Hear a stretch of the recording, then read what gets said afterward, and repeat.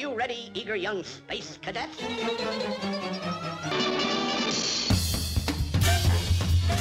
Meep, meep.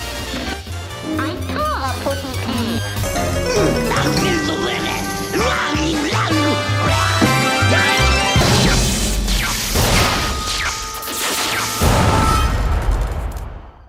Where's the kaboom? There was supposed to be an earth-shattering kaboom. Hello, and welcome to Of Course You Realize This Means podcast. I'm your host, Jonathan Graves, and it is my pleasure and privilege to bring to you the author of Anvils, Mallets, and Dynamite, the unauthorized biography of the Looney Tunes. This is a wonderful book that is on store shelves right now, and I am going to talk to the author, and we're going to dive deep into the history and the facts and what makes these shorts so wonderful and stand the test of time. Please welcome Jamie Weinman to the podcast. Hi, Jamie. How are you? Hi, I'm good. Thank you for having me on. Absolutely. It is my pleasure to have you on and talk about these wonderful shorts and your book, which is one of the best resources I've ever read on the subject. You go in depth in so many little facets of Warner Brothers animation and the start of Termite Terrace, the history, the creatives, all of the wonderful business of the shorts, of the cartoons, and what made that such a huge legacy to uphold. And I feel that they're upholding it right now in a really great way. But let's start from the beginning. This book starts with the premise of why are the Looney Tunes funny? The theme of this book is so captivating. What made you start there, and what was it like to dive into this subject? Well, one reason I wanted to start with the question of what makes them funny is just the mystery of it. Why is it that these cartoons have held up so well over so many years, to the point that when we were children, we would watch them and not care how old they were and find them just as funny as they were when they first came out. With a lot of comedy, you sort of have to put yourself in the right frame of mind, or tell people to get into it or overlook the different style. And there are some types of comedy that seem to require almost no work at all to enjoy, and the classic Looney Tunes are among them.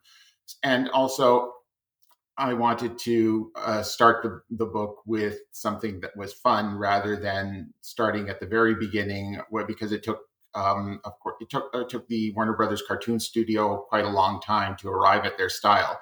So I thought it would be better to start with the question of what makes Looney Tunes funny, and talking about a classic Looney Tunes cartoon like a Tweety's first cartoon, A Tale of Two Kitties, and then go into Bosco and harmonizing and all the growing pains that it took for 10 years to get to what we think of as the Looney Tunes comedy style. Yeah, and I love how you do that. You integrate the anatomy of a cartoon in multiple sections of this book. So that way we get a break from just the history, and you go into a short and you just document everything that makes this short work and why it's funny. It just answers that question time and time again. And I love your perspective on these shorts. And you just mentioned A Tale of Two Kitties. That's one of the ones that is a parody short.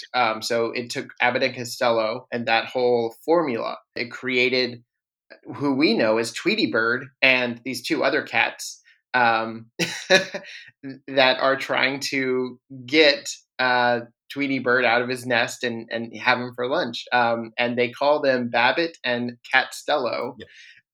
And you mentioned something I've never heard before, which is the Weird Al effect. Do you care to explain that? I got it from TV tropes, I think. So the Weird Al effect is when the parody outlives the original. So people who listened to Weird Al Yankovic or some other song parodist might not be familiar with the song they're parodying, because maybe it was only popular for a year or two, and so they will know the parody better than the original.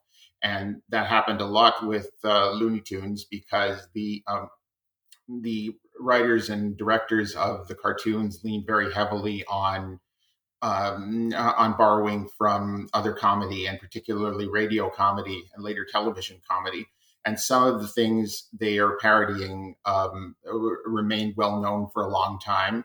Abbott and Costello, I think, are still quite well known. Other things are not so well known. So Tweety is one of several characters who's sort of based on this character from the Red Skelton show, the Mean Little Kid, who's this kid who does horrible things while talking baby talk about how cute he is, and that's where the contradiction comes in.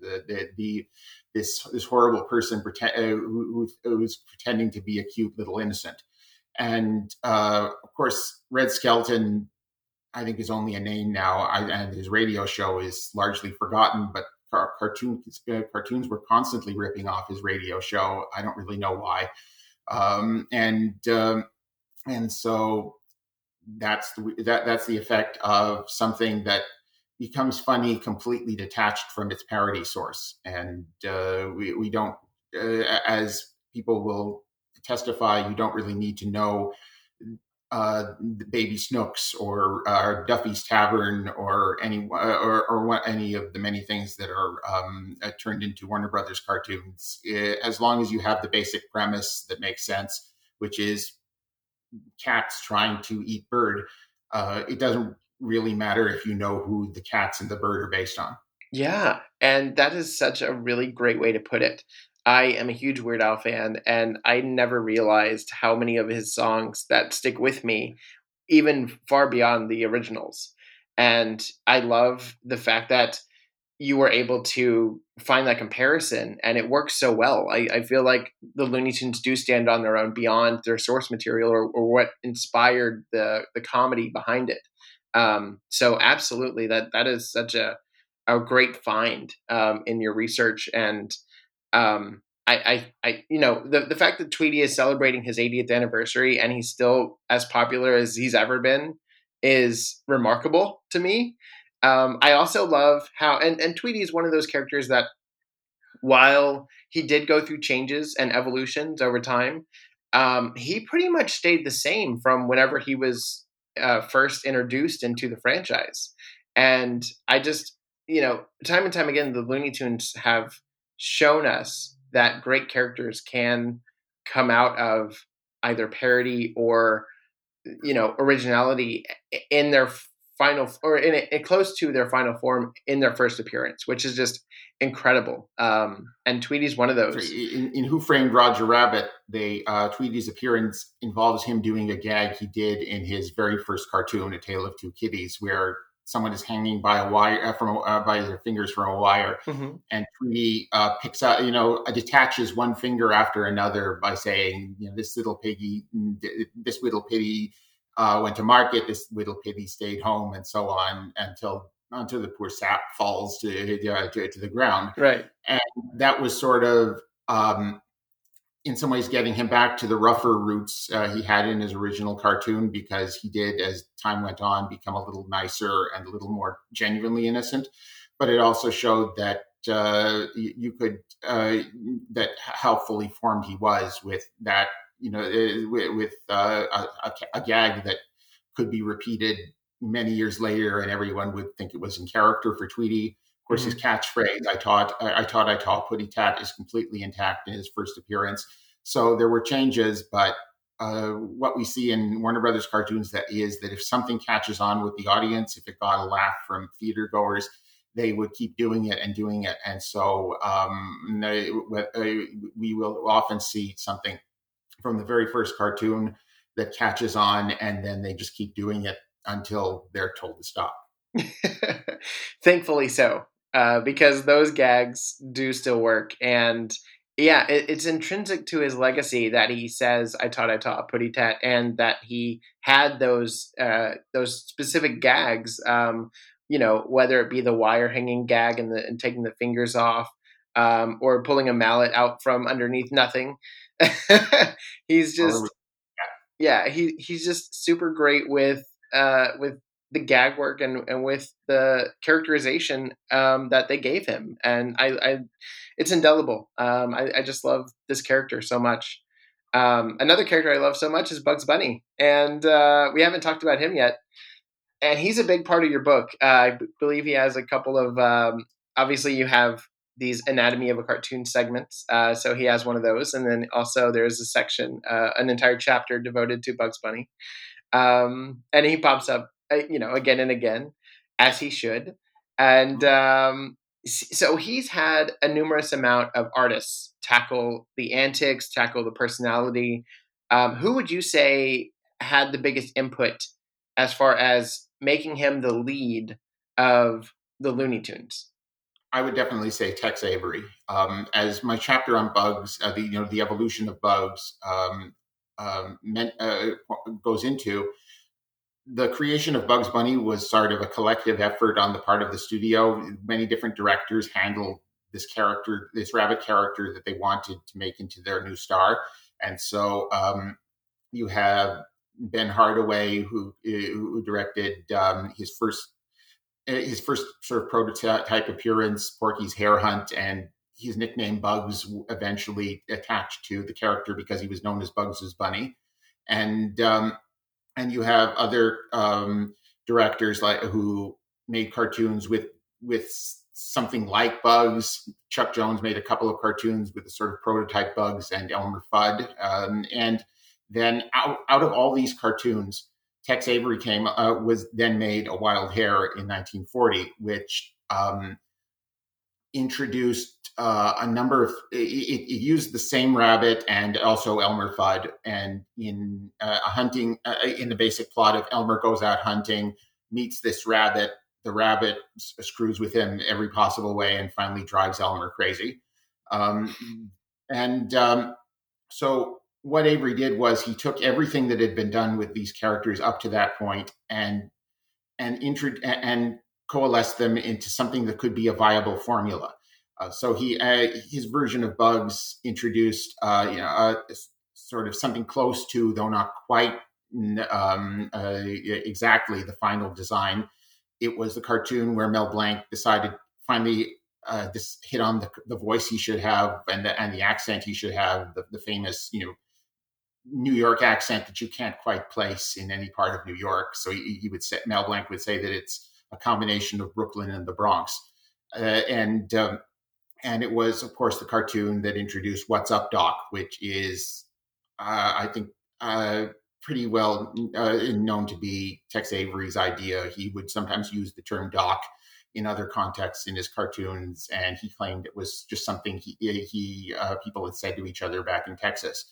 And everything about that cartoon is the prototype for every other Bugs Bunny cartoon to come. So much so that 10 years later, when Chuck Jones made the first cartoon teaming up Bugs and Daffy, it starts out with Elmer Fudd hunting in exactly the same way as in A Wild Hare, saying the same line to the audience: "Shh, be very quiet. I'm hunting rabbits."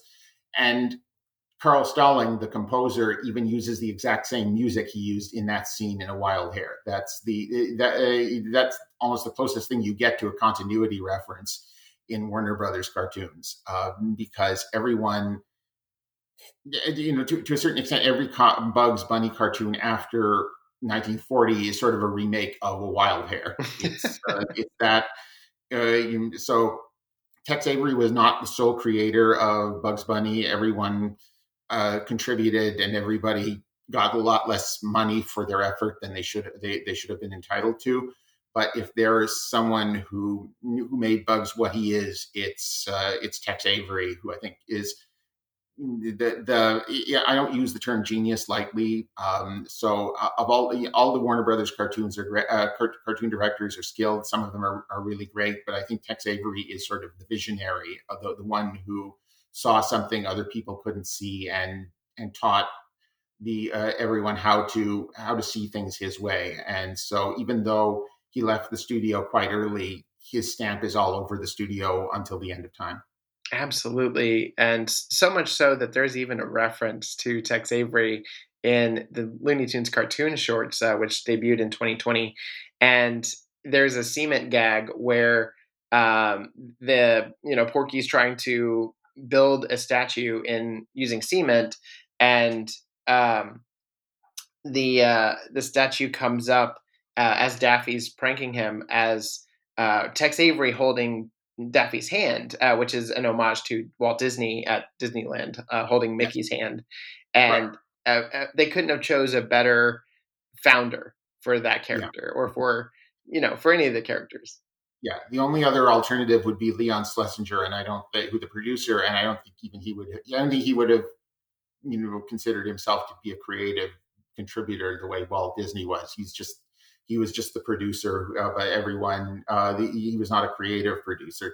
So people were not looking to Leon Schlesinger to learn what they should kind of cartoon that they should be making, but instead Chuck Jones and Bob Clampett, who both worked for Avery as animators, looked to him for their idea of what a cartoon should be. I'm a huge fan of Tex Avery, and I followed his career after Looney Tunes, the short-lived career of Looney Tunes with him involved, and then over at MGM whenever he did the Tom and Jerry's and his own spin on things. And yeah, I mean, he didn't create Tom and Jerry either, but again, like Hanna and Barbera, who did do the Tom and Jerry, they were openly influenced by his work, and they they were very clear that he taught them a lot of what they knew about how to be more violent and funnier. We could all be more violent and funnier. So another director and somebody that was definitely in the departments over at Warner Brothers during this time was Robert McKimson. He also directed a handful of Bugs Bunny shorts, but he also was instrumental in pairing Foghorn Leghorn with Barnyard Dog and Henry Hawk and creating these rivalries. Can you speak on this, and which other rivals illustrate a character's relationship in the franchise?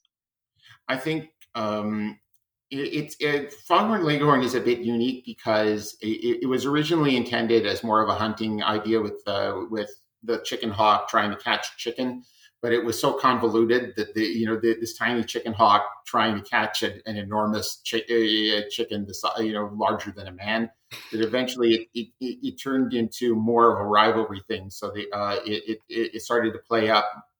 Henry was phased out or became less of a threat, and it became more about the rivalry between Foghorn Leghorn and the dog, and the pranks they play on each other and the mind games they play on each other, and just their attempts to, I guess, find something to lighten up their boring lives as farmyard animals. So the Foghorn Leghorn cartoons, which I talked about in a whole chapter, because I know that Foghorn Leghorn is very popular but hasn't been that much covered in books about animation. It's a little more sitcom-y, I think, than the other Warner Brothers series, because you will notice that Bugs or Daffy or Porky can live at any time, in any place, anywhere, and there aren't a lot of cartoons like that with Foghorn Leghorn changing the setting. He's almost always on a farm, and having that rivalry with the dog. And so it was, I think, in some ways, an attempt to take some of the formula of sitcom, which of course, radio had popularized, and apply it to cartoons. This idea that you have two or more characters in the same place every time, playing out these endless rivalries and petty bickering and one-upmanship. And there are a few other Warner Brothers series that go into this a bit, like obviously the three cartoons with Bugs, Daffy, and Elmer create this dynamic with Bugs and Daffy, who aren't really trying to kill each other, or although they don't mind killing each other, but they're just sort of friendly rivals who are trying to one up each other.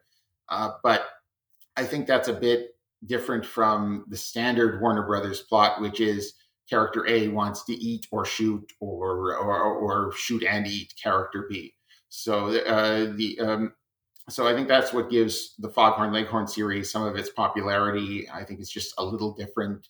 It's just different enough from the other cartoons that if once you got used to it as a kid, you sort of looked forward to it as a break, or as a change of pace. It helped give variety to these half hour or hour long cartoon television compilations of cartoons that frankly were not meant to be watched more than one at a time.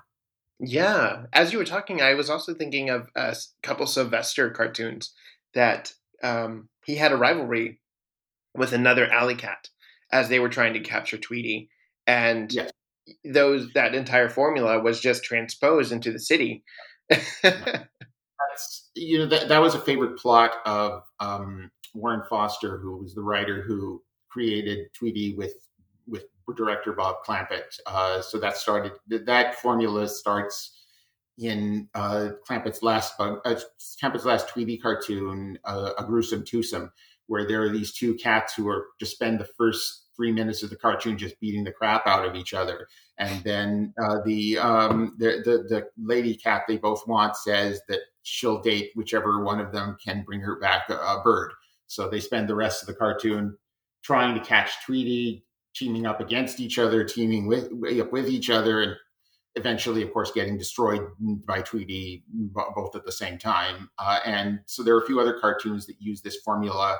I think most of them written by Foster. One of my favorite of all the Tweety cartoons is, and as I say in the book, it's hard to remember the titles because the titles often have nothing to do with the plot. Yes. It is Putty Tat Trouble, which is this cartoon, a wonderful cartoon from 1951, where sort of as a bit of variety, instead of just Sylvester chasing Tweety, Sylvester and this orange cat are both trying to chase Tweety, and that creates so much more of an interesting dynamic, because instead of Tweety hurts them, but they hurt each other, or they try to outwit each other and fail badly, and it's just I sometimes wish there had been more cartoons like that in the series, if only because it's such a welcome change of pace. But maybe the creators were smart enough to know that what makes something like that work is that it's a change of pace.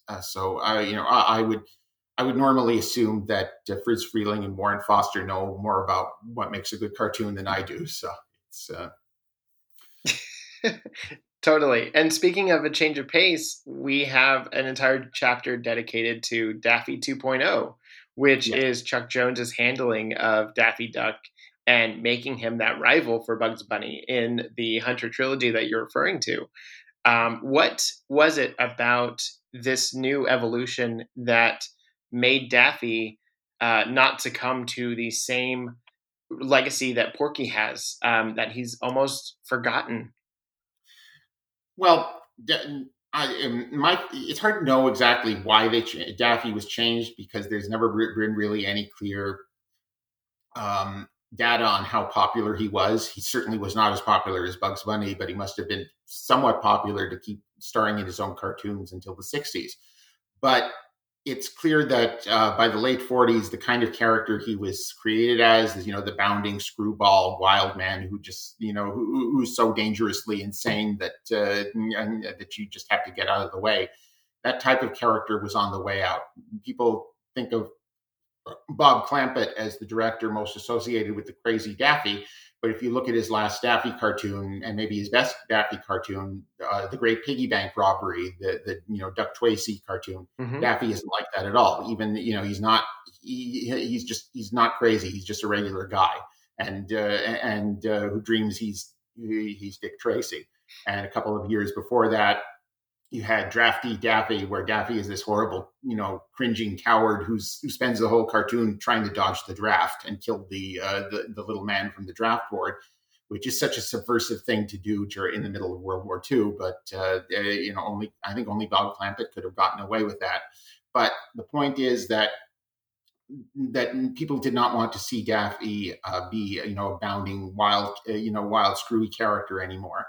And so what can you do with him if he's not crazy? And the answer is sort of not all that much, or at least until Chuck Jones and his writer Mike Maltese started to get the idea of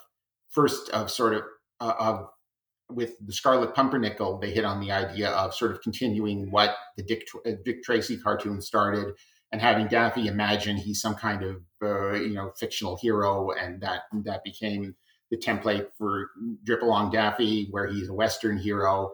Deduce You Say, where he's Sherlock Holmes, and then of course Robin Hood Daffy. But the other thing they did was, for the first time ever, team him up with Bugs Bunny, which is unusual. The Bugs Bunny had not usually had guest stars in his cartoons, and in fact, except for surprise cameos or little jokes, characters did not usually appear in each other's cartoons. Porky and Daffy appeared together because Daffy was created for a Porky cartoon, but that was about it. And what happened with Rabbit Fire, with the first of the hunting trilogy with Bugs, Daffy, and Elmer, is that Daffy intrudes himself into a normal Bugs and Elmer cartoon, really almost identical in setup to A Wild Hare, except that Daffy is in it. And then it becomes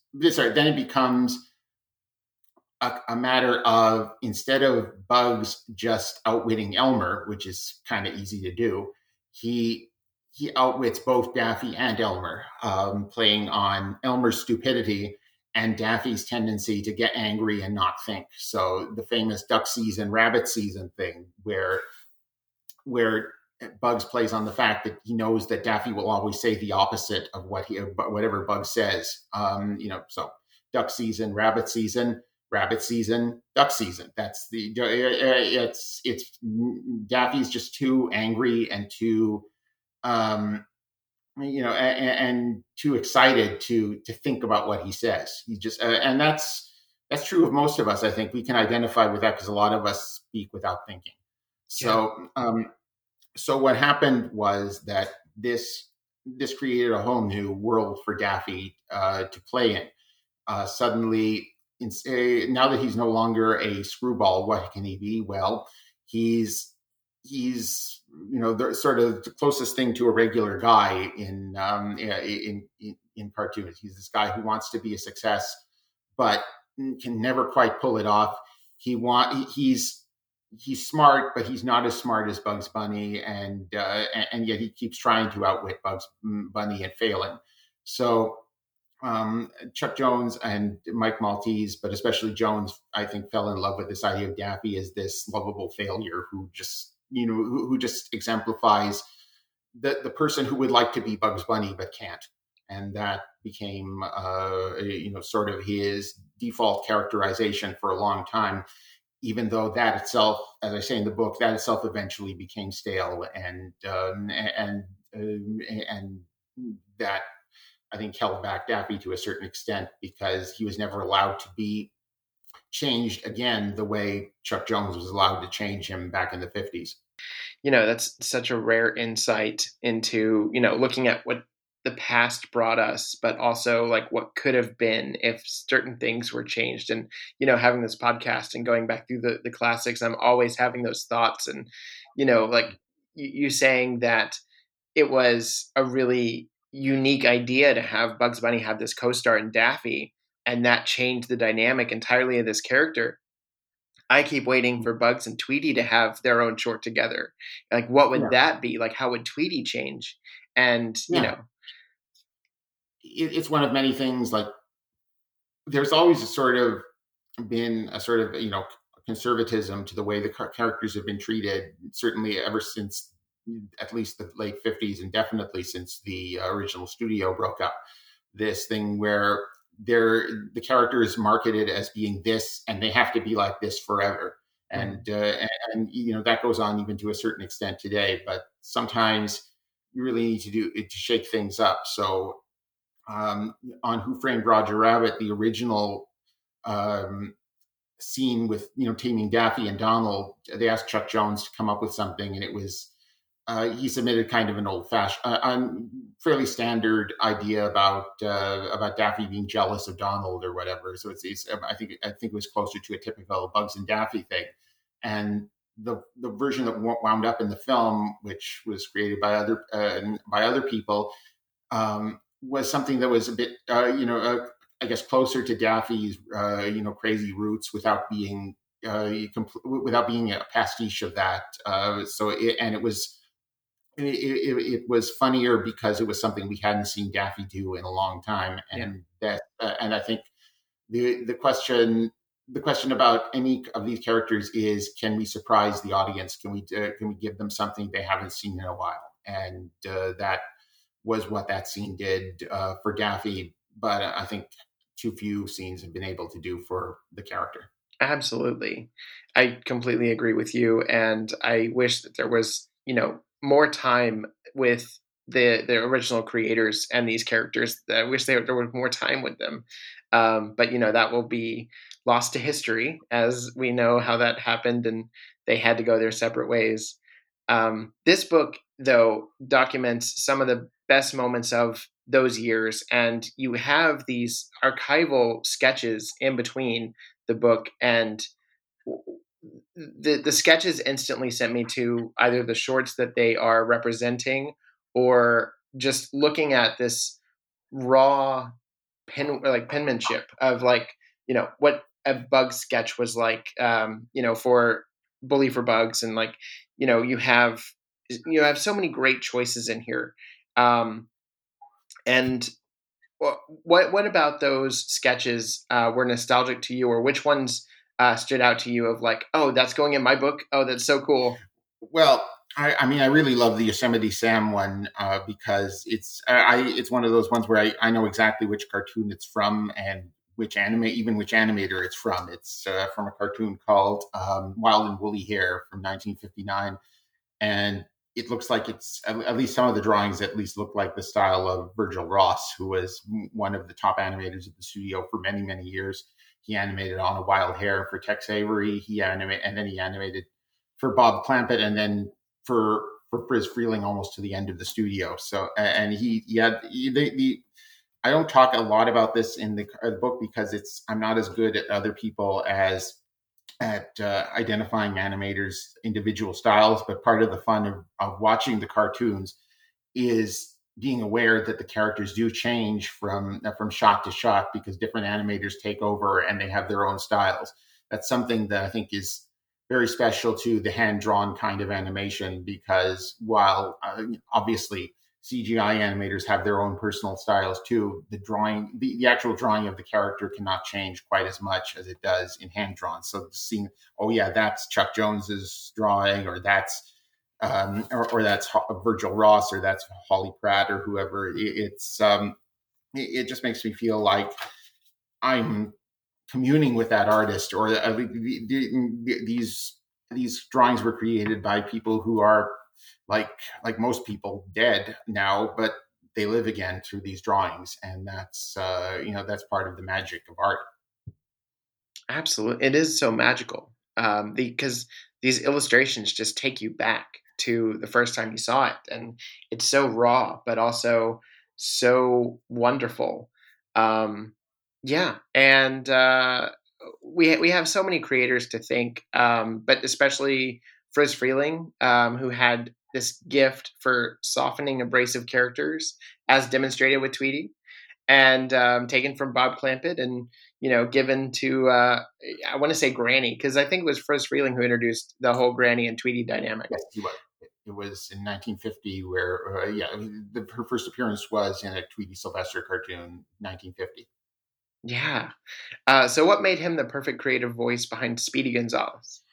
Well, I wouldn't say necessarily the perfect, because I don't think the Speedy Gonzales series represents his very best work. Not that it's, some of the cartoons are funny, and Speedy's first cartoon won an Oscar, though that's not always proof that it's the best cartoon of the year. But what happened with Freleng by the 50s was, I think, clearly the studio's top director. He won the most Oscars. He was always the last to be laid off, and in fact, when the original studio was closed down, he just stayed on there and rebooted it as DePatie Freleng Enterprises, and continued to make cartoons on a lower budget for Warner Brothers distribution. And so what happened was that I believe there was a period when when most of the staff was laid off in the 50s, the so-called 3D shutdown, when Jack Warner shut down animation until he could figure out if they was going to have to convert all of the films to 3D. Then when they decided they wouldn't, they hired back everyone else. And but Freeling, I believe, was still there, or at least was laid off less than the others. And during this period, I think someone must have brought to his attention this character that Bob McKimson had created in a cartoon called Cat Tales for Two, which was kind of similar to the setup of A Tale of Two Kitties, except that the mouse was Speedy Gonzalez, the fastest mouse in all Mexico. And the cats were based on George and Lenny from John Steinbeck's Of Mice and Men, because that is the most popular book for any cartoon writer. As you know, the George and Lenny are just referred to or parodied in just about every cartoon imaginable. So, yeah, they are. Yeah. And anyway, so Freeling took this character, and he or someone must have realized that they could do something with him, but he was kind of a racist caricature, and also the George and Lenny thing, I think, were not very good adversaries. So Freeling and his writer Warren Foster and his designer Holly Pratt sort of went to work on this guy.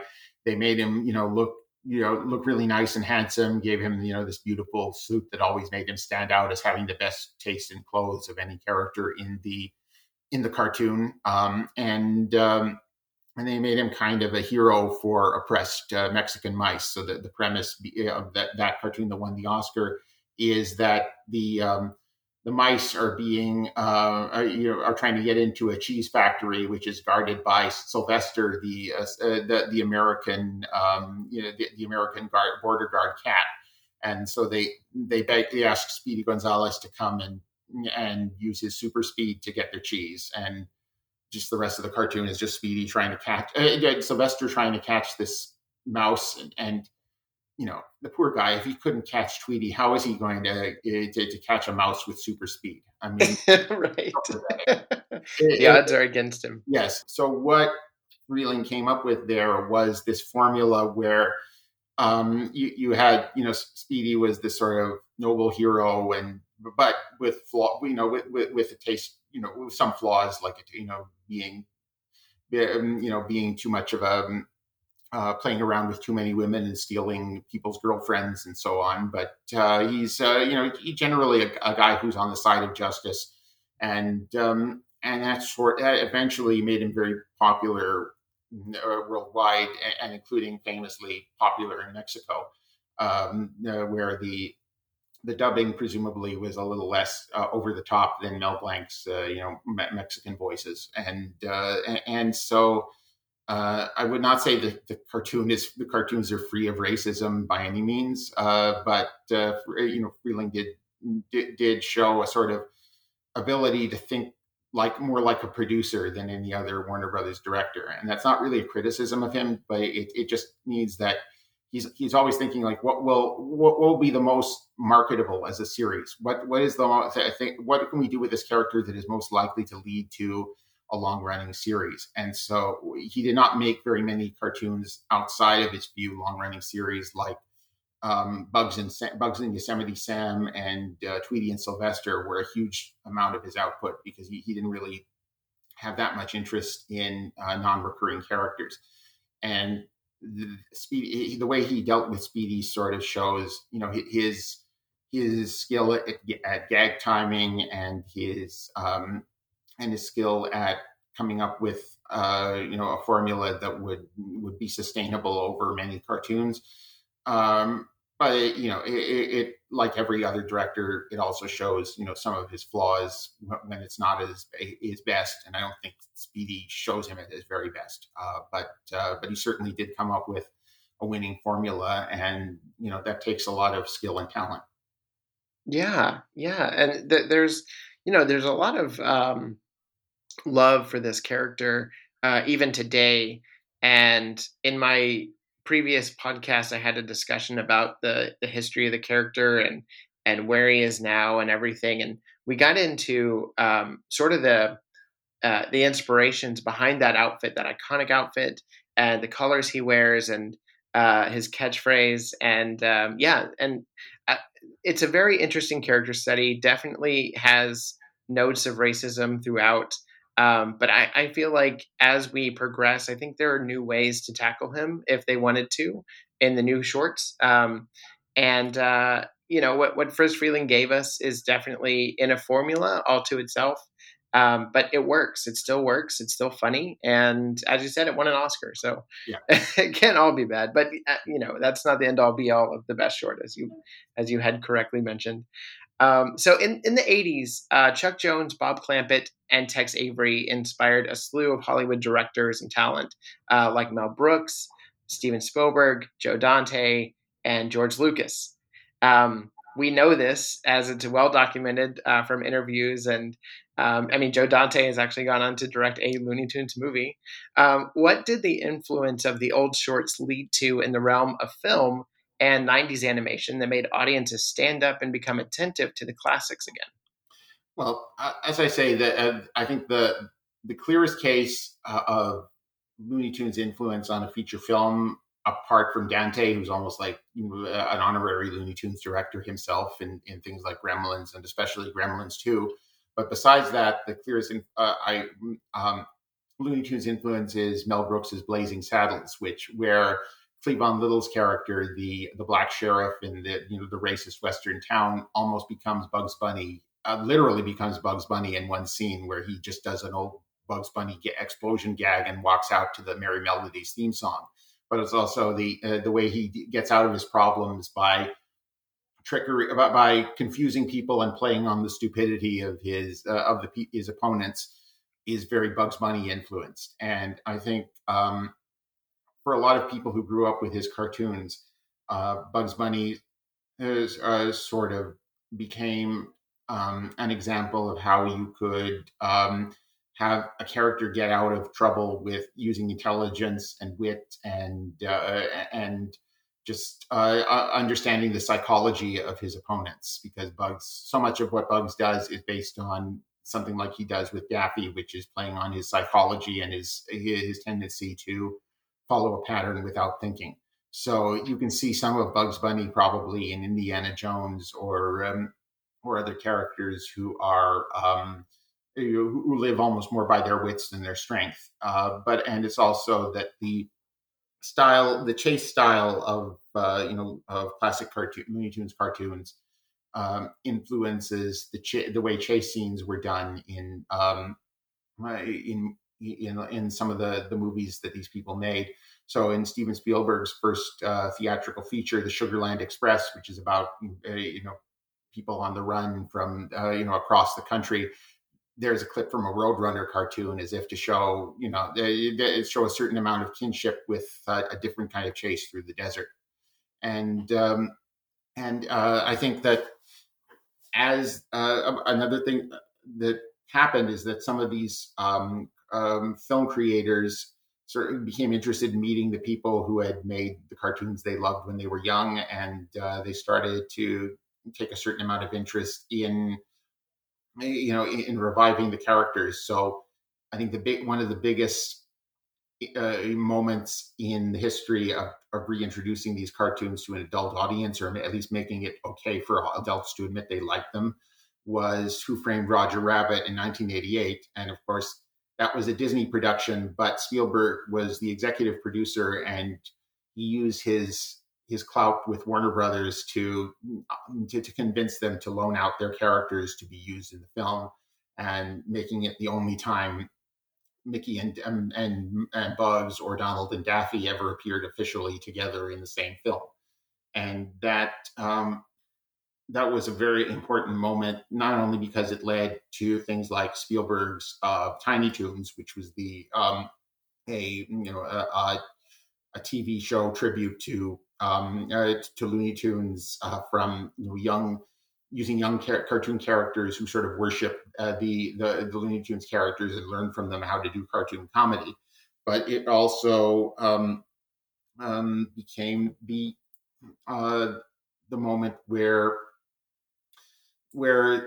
where Looney Tunes cartoons were established as the ultimate in cartoon comedy, because even though it's a Disney film, it's very clear that it's done in the Warner Brothers cartoon style. And when they think of when Roger talks about the kind of gags that cartoon characters do, he is mostly not talking about Disney characters. It's Bugs, it's Daffy, it's it's so many of these other characters who solve their problems with violence and get and play on the psychology of their opponents, and can only do something if it's funny. They can do anything if it's funny, but but only if it's funny. And so that movie really, I think, turned the Looney Tunes franchise into something that was clearly not just for kids, and to some extent, it's remained that way ever since.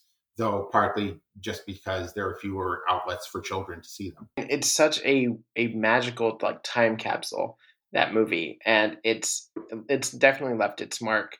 I just want to thank Spielberg for, as a kid from the 90s and growing up with the revitalized Looney Tunes on TV and the Bugs Bunny and Tweety show, like re-airing the shorts on ABC, Tiny Toons and Animaniacs, which have both been given a green light to be rebooted on Hulu. Animaniacs is already experiencing season 2 right now to much success, and Tiny Toons University a little bit later.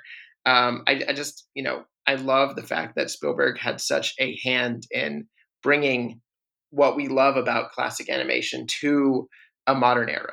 Yeah. And we're still seeing the effects of that today. Yeah.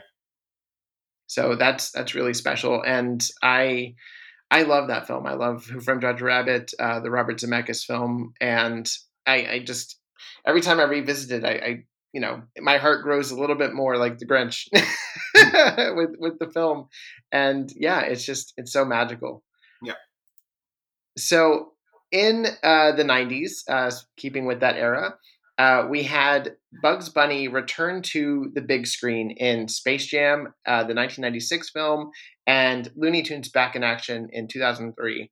Why did putting the Looney Tunes back on the big screen irrevocably give the characters an inability to be themselves? Well, I mean, I wouldn't really put it that way. I don't think the Looney Tunes characters are not themselves in the Space Jam movies. It's just impossible for it to be a Looney Tunes story that is satisfying, because the structure of these films is that the stakes are real. The plot of the original Space Jam, to the extent there is a plot, is that the Looney Tunes are doomed unless they play in this basketball game and defeat the bad guys. And the whole original franchise of Looney Tunes cartoons runs on the idea that the stakes are extremely low. So if we actually believed that characters were getting hurt and that they were in pain or that they were dying, it would not be funny. So the characters always act like getting hurt is, getting run over by a car or something is just a minor humiliation. It's just like it's really just the pain of being outwitted more than it is the pain of being run over by a car. And so once you put them in this situation where they're actually afraid to die, or they're actually afraid of something that something genuinely bad is going to happen, then it kind of scrambles the stories you can tell with them, because that's just so distant from what the characters were created to be. But that's always been the problem with a Looney Tunes feature of any kind, which is that a feature has to have stakes, and a 6-minute cartoon does not. And so there's always been that problem that I think has stymied a lot of attempts to make a Looney Tunes feature film. It's just like, what can you do with these characters when their whole point in them is everything you can say about them you can say in 6 minutes? So I don't envy any writer trying to figure out a solution to that. I've had my own ideas. Like my favorite, can I just give my fantasy idea for a Bugs Bunny feature would be the cartoon 8-Ball Bunny, where he's taking a cute little penguin, and trying to get him back to the South Pole, as just a series of vignettes that he does, that he does on the way back to the South Pole, like, meeting the Humphrey Bogart character saying, "Pardon me, can you spare? Can you help out a fellow American who's down on his luck?" And I thought that if you took, and if you took that the basic premise of that cartoon and just made the vignettes longer, you could have a feature film. But even then, I know, I'm still talking about a 6-minute cartoon, so I could say that people might get really bored with that plot if you stretch it out to 90 minutes. So again, it's a dilemma that I think might be solved someday, but hasn't been yet. Yeah, and speaking of, I'm very interested in seeing what they do with the whole Roadrunner or the Wile E. Coyote court movie that they're working on, no, Wile E. Coyote versus Acme. Yeah. How that's that's its own debacle. Yeah. So we'll see how they tackle that. Well, I mean, it's based on sort of famous New Yorker piece, I think, which is the Coyote suing Acme for, all the bad products they've, at least he claims they're bad. They would claim that he just uses them wrong. But that was, it could work because that, the funny thing is, like, it's not supposed to make sense that he can get anything that he wants from a Acme catalog, but somehow can't buy food. But if you sort of deconstruct that and literalize it, it could be sort of, unique and funny, or it could be a slog. We'll see what happens. Yeah, he just got to sort out his priorities. Just Uber Eat it. Most people would say he doesn't really care about eating the Roadrunner at this point. He just wants to catch him. I mean, it's just like he's not really hungry. He just won't give up.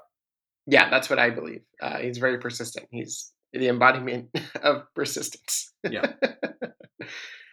The current state of Looney Tunes and their new legacy of these characters for current and older fans has a lot to offer, from the new designs that harken back to the Bob Clampett 1940s inspirations from Jim Soper, to the voice stylings of Eric Bauza, Bob Bergen, Jeff Bergman, and Candy Milo. Like, what is an important lesson the new creative teams have taken from their 40s and 50s counterparts that have been instrumental in their success currently on HBO Max, where you can watch all of these new shorts? And there's another batch of them coming out this month. I think, one thing that's important is, as you say, that they just pick voice actors and stick with them. So Eric Bauza has been there for a while now. Bob Bergen has been doing Porky for a very long time and has essentially made the character his own. And so there was a period where Warner Brothers had a lot of trouble committing to actors for the characters, and that's really a problem. Especially when you're trying to replace someone as iconic as Mel Blanc, you have to pick a voice so people can get used to it. And so I think using a cast of actors who are have been at it for a while, I think really does help with the sound dimension of the cartoons, which is one thing I get into in the book is that even though these cartoons are a visual medium, the sound dimension is incredibly important. The timing of the synchronization of sound with image is like almost what drives so much of the comedy in these cartoons. And so the soundtracks have to be absolutely great to give the proper foundation. And the originals had Carl Stalling on music, Mel Blanc on voices, Treg Brown on sound effects, and those three elements just made sure that every cartoon felt like a Warner Brothers cartoon, no matter what it was about or who was making it. And so I think being a little more less capricious about voice casting and more committed, I think, is helping the cartoons. Just putting more money into the cartoons and trying to have them look as much like full animation as possible is important, because you just can't do this kind of cartoon without a substantial investment. And I think it also, I think, just trying to get back to the character's roots, but not be too dogmatic about it. So there's there's certainly elements of the old school cartoon, Bob Clampett approach in the way the characters are handled, though. But it's not, it's not trying to do gross out gags or or over the top gags all the time. The Tweety cartoons are a bit more in the style of the Friz Freeling cartoons. Bugs is sort of in between, his crazy or his nasty or tougher early phase and sort of the later phase where he became more suave. So it's this thing of, I think, they you can the Looney Tunes buff can see little bits of inspiration they take from various cartoons, but they take inspiration from, I think, the whole history of the franchise, instead of just picking one approach that is the only way to approach the characters and sticking with it. So I think that when people watch these cartoons, they don't seem like they are. They sometimes may seem not quite right. Everyone has their idea of what works and what doesn't, but it doesn't feel like they're straining to be like the modern idea of a particular cartoon at a particular time. They're just sort of. It feels like watching the work of people who know a lot about the cartoons and want to share their knowledge with you and have fun doing it. So I think that there's sort of that. It feels kind of like a friendly atmosphere and something that they want you to enjoy and not just trying to rip off the past or reject it. Yes, yeah. And Pete Brownguard over there is doing a phenomenal job of show running that and bringing his own authenticity to it, making it fresh and new, and allowing the voice talent to do, what they think these characters should sound like. And Eric Bauza is really bringing his own yelling to the character, which we haven't heard from a while. Yeah. And Mel used to do that too, right. but for whatever reason, it just got lost. And then Eric brought it back. I mean, to some extent, things get, Mel Blanc by the end of his life, could not do that kind of yelling anymore, which is why in Roger Rabbit, he does most of the cartoon Warner Brothers voices just before he died. But the late Joe Lasky did Yosemite Sam at that point because Blanc just couldn't do it. And so there was a sort of a general, almost imperceptible watering down of the characters and even the way they were performed over the years. And then it just took a while for people to bring them back because the characters just got so fixated, so fixed at a particular point, and the Warner Brothers just didn't want them to be done another way. So just the idea of having Bugs scream loudly for no reason, which is a big part of his characterization for quite a long time, just bringing it back seems a little bit revolutionary. But it's it's just there if you want to listen for it. Yeah, and I highly recommend watching those, especially we have an embarrassment of riches as Looney Tunes fans because we can go on HBO Max and we can look at the restored classics, or we can look at this new series that's ongoing, or we could look at a number of, offshoots that happened, the new Looney Tunes cartoons, which started this formula that we have adapted into, bringing in the 40s sensibilities into it. Or the Looney Tunes show, which was like a sitcom version that kids, that grew up with, and now they're endowed to. I never really got into that version, but there's a lot of fans for it, and the more fans, the better for these characters, and they are malleable. They have the process and the ability to evolve and change, and you still find characteristics that you latch onto and you believe as that's the character I grew up with. Like that's my Bugs Bunny. And I feel like that is such a tried and true lasting approach to creating an animated character, something that you find in yourself, something reflective. And I think that's what your book does so well, is that it documents what we see in ourselves as well as what is there in the past, and how we can use that to evolve into people that admire animation in a whole new way.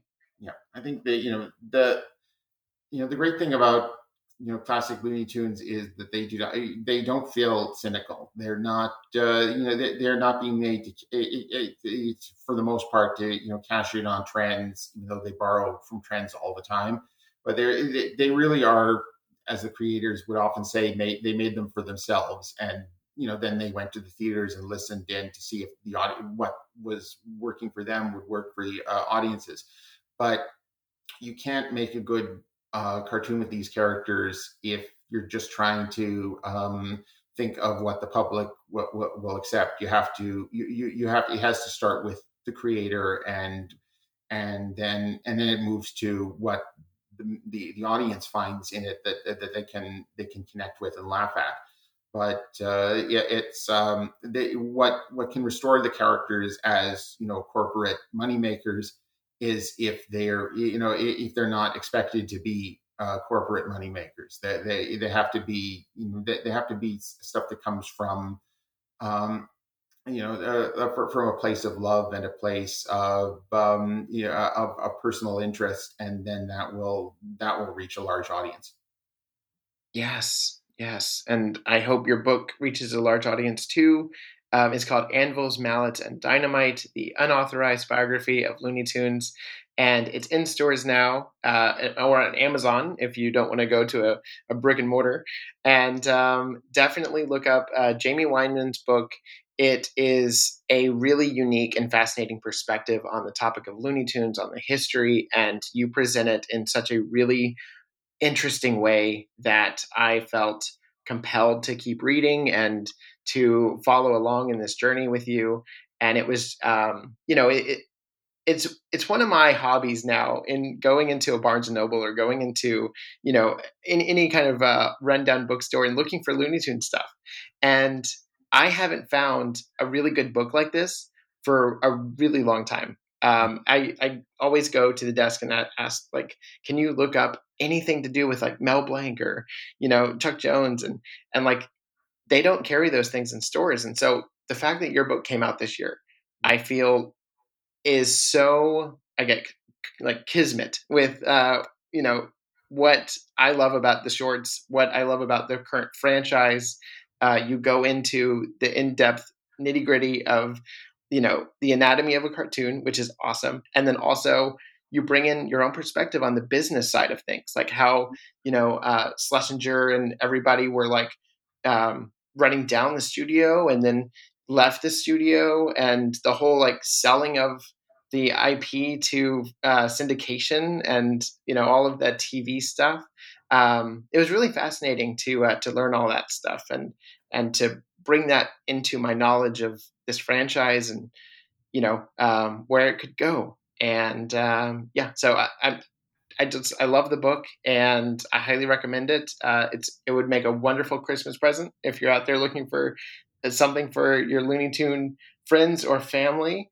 And so Jamie, thank you so much for being on the show with me today and talking about your wonderful work. And thank you for putting that out into the universe. Well, thank you very much for your kind words, and I'm really glad that people are enjoying it. And I think it's good to have a book out there that is for people who love the cartoons and want to learn more about them, but aren't necessarily animation buffs or people who can tell the one animator from another, or it's just for just people who love the cartoons and enjoy them and would enjoy knowing a little more about them.